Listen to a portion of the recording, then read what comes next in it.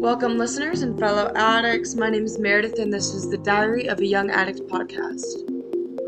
I know I haven't posted an episode in a while, and life just kind of caught up to me with moving back to school and just being around with all my friends and everything, and taking vacations and everything like that. I wish I could promise that this would be consistent and I'd be posting consistent episodes, but I really don't know what that's going to look like. It really all depends on what my semester looks like for school. So I've never really stated the purpose of this podcast, and essentially I really just want to educate. And so I want to clarify that, when I bring up the 12-step program I work, I am not promoting it in any way. I'm really just educating about it and letting y'all know what worked for me. And so with that being said, today I wanted to talk about powerlessness and unmanageability. If you do work a 12-step program, the first step is going to be we were powerless over our addiction and our lives had become unmanageable. I say addiction because that's what our first step is in NA, but depending on what program you work, it could be a different word, like we were powerless over our alcoholism and stuff like that. So admitting I was powerless over my addiction was the catalyst to my recovery, but also that was probably the hardest thing I did. And it's not like this was a one and done thing. I have to surrender to my addiction very often. I mean, I even have to admit that I'm powerless over other people. And that's a very often occurrence even in my daily life.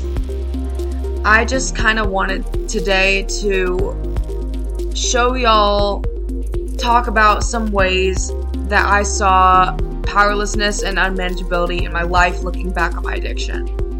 So first thing would probably be the most obvious form of powerlessness, and that was that I couldn't stop getting high. I could not function without being high every single minute of the day. Obviously, at that point, it's kind of clear that I was powerless over my addiction. So to my understanding, the four things that make up addiction are obsession, compulsion, denial, and self-centeredness. And all four of those things were very active then, and they are very active now, even with nearly 4 years clean. So along the lines of what I was saying about the example of me being powerless over my addiction was that I couldn't stop, right? I had ruined so many relationships because I put using drugs over those relationships and friendships. And on top of that, I was stealing and lying to these people just to get high. One of the most influential people in my life, and it's funny because she has no idea because we don't talk anymore, but we were really good friends, and she had given me an ultimatum, and it was, Meredith, you need to stop using drugs and you need to stop hanging around all these negative influences or else I can't be friends with you. And I was like, okay, I'm gonna stop. And in my head I really wanted to stop. I really wanted to be her friend. I knew that she was gonna go far places in life, and I still think she is. She had such great character, and I still look up to her, but of course we're not on speaking terms because I screwed her over, and I said I was gonna do one thing and I did the other. And it's weird because this happened in 7th grade, but it's still something I think about. Hopefully down the road I'll get to make amends to this girl and try and just apologize essentially. But that probably won't happen for a while because I'm still working through some stuff, and that is a-okay. The other big thing that I mentioned in that step 1, along with powerlessness, was unmanageability. So the definition of unmanageability is difficult or impossible to manage or control. So basically, lacking power, lacking control. Very similar to powerlessness. So basically how I think about it is I was powerless over my addiction, and that's what caused all this unmanageability in my life, such as losing friendships.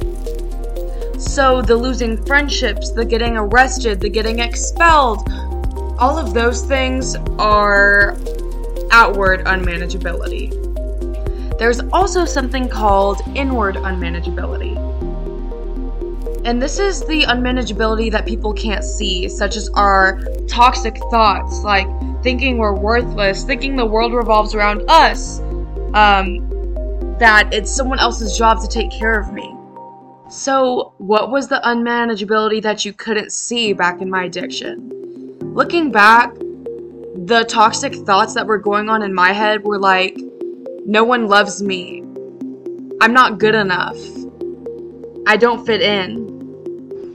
And it's kind of a connection that I literally just now realized. But the inner unmanageability, like all those bad thoughts in my head, those are kind of what made me want to use. And I'm not going to say that those caused my using, or my using caused those thoughts. It honestly might be both. Because I believe of something called the cycle. And the cycle is that I use, and then I get caught and I feel shameful.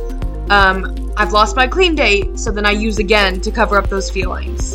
And then once again, I go through the shame, I go through the guilt, and then I use again to cover it up. So when I broke that cycle, I got rid of a lot of those thoughts, but I'm not going to say I got rid of all of them. Told y'all I'd be vulnerable with you on this podcast, and let me tell you, I have been struggling so hard lately with my body image. And I would definitely call it an addictive behavior because I'm obsessing over it. In my head, the inner unmanageability is that the better my body looks, the more respect I'm gonna get. The more people will like me.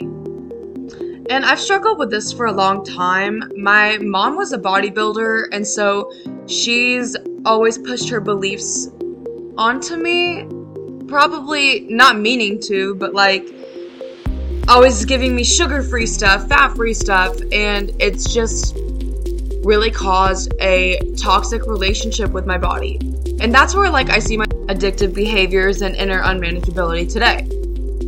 I used to work out 3 times a day, only eat salads, and those are my old behaviors. Now it's like I'm justifying it by eating what I want but wearing a waist trainer when I'm home. And I just say all this to show y'all that addiction is still real even when you take the drugs away. So, I mean, we kind of know that recovery is a lifelong process, and we don't try to look at it that way because lifelong is a long time. So we look at it as like just for today. So like just for today I'm not going to use, just for today I'm going to do my step work, just for today I'm going to go to a meeting. But thank God that recovery is lifelong, because as you can see by like what I just said, I've got a lot of stuff to work through. So I wanted to circle back to the powerless over my addiction. And like I said, one of the things that makes up addiction is self-centeredness. So I want to go into powerlessness over my self-centeredness. So one of the ways that my self-centeredness shows is like when I'm making plans with friends, I always want to make sure I get to do what I want to do. Like if I don't want to do it at all, I'm just not going to go. And that is very self-centered. I also show I'm self-centered because when I have conversations with people, I always have to say what I want to say at some point in that conversation. I can't just leave things out. Like I have to get them out. I'm self-centered because when I'm going through it and no one asks me how I am, I get mad. Now, I'm not going to say I think the world revolves around me or anything like that, but at least I'm aware that I have self-centered thoughts and a little bit of actions. At the same time, though, self-centeredness isn't always a bad thing. Like, sometimes it's good to be selfish. Like, I would say at the beginning of your recovery, like, for me, I had to cut off people that used. And yes, that was selfish of me, but I had to be selfish in the beginning because if I didn't, I would not be putting myself first and I would not have boundaries. And if I didn't cut off those people who used, I would not be clean today. And then we'll get into powerlessness over my addiction when the aspect of my addiction is obsession. Now, I'm a little bit introspective, and lately I've been seeing myself becoming obsessed when I have a new love interest. And I would kind of say I do that because I'm so picky on who I date and stuff. And so when I find someone that matches everything and checks all my boxes, I go crazy.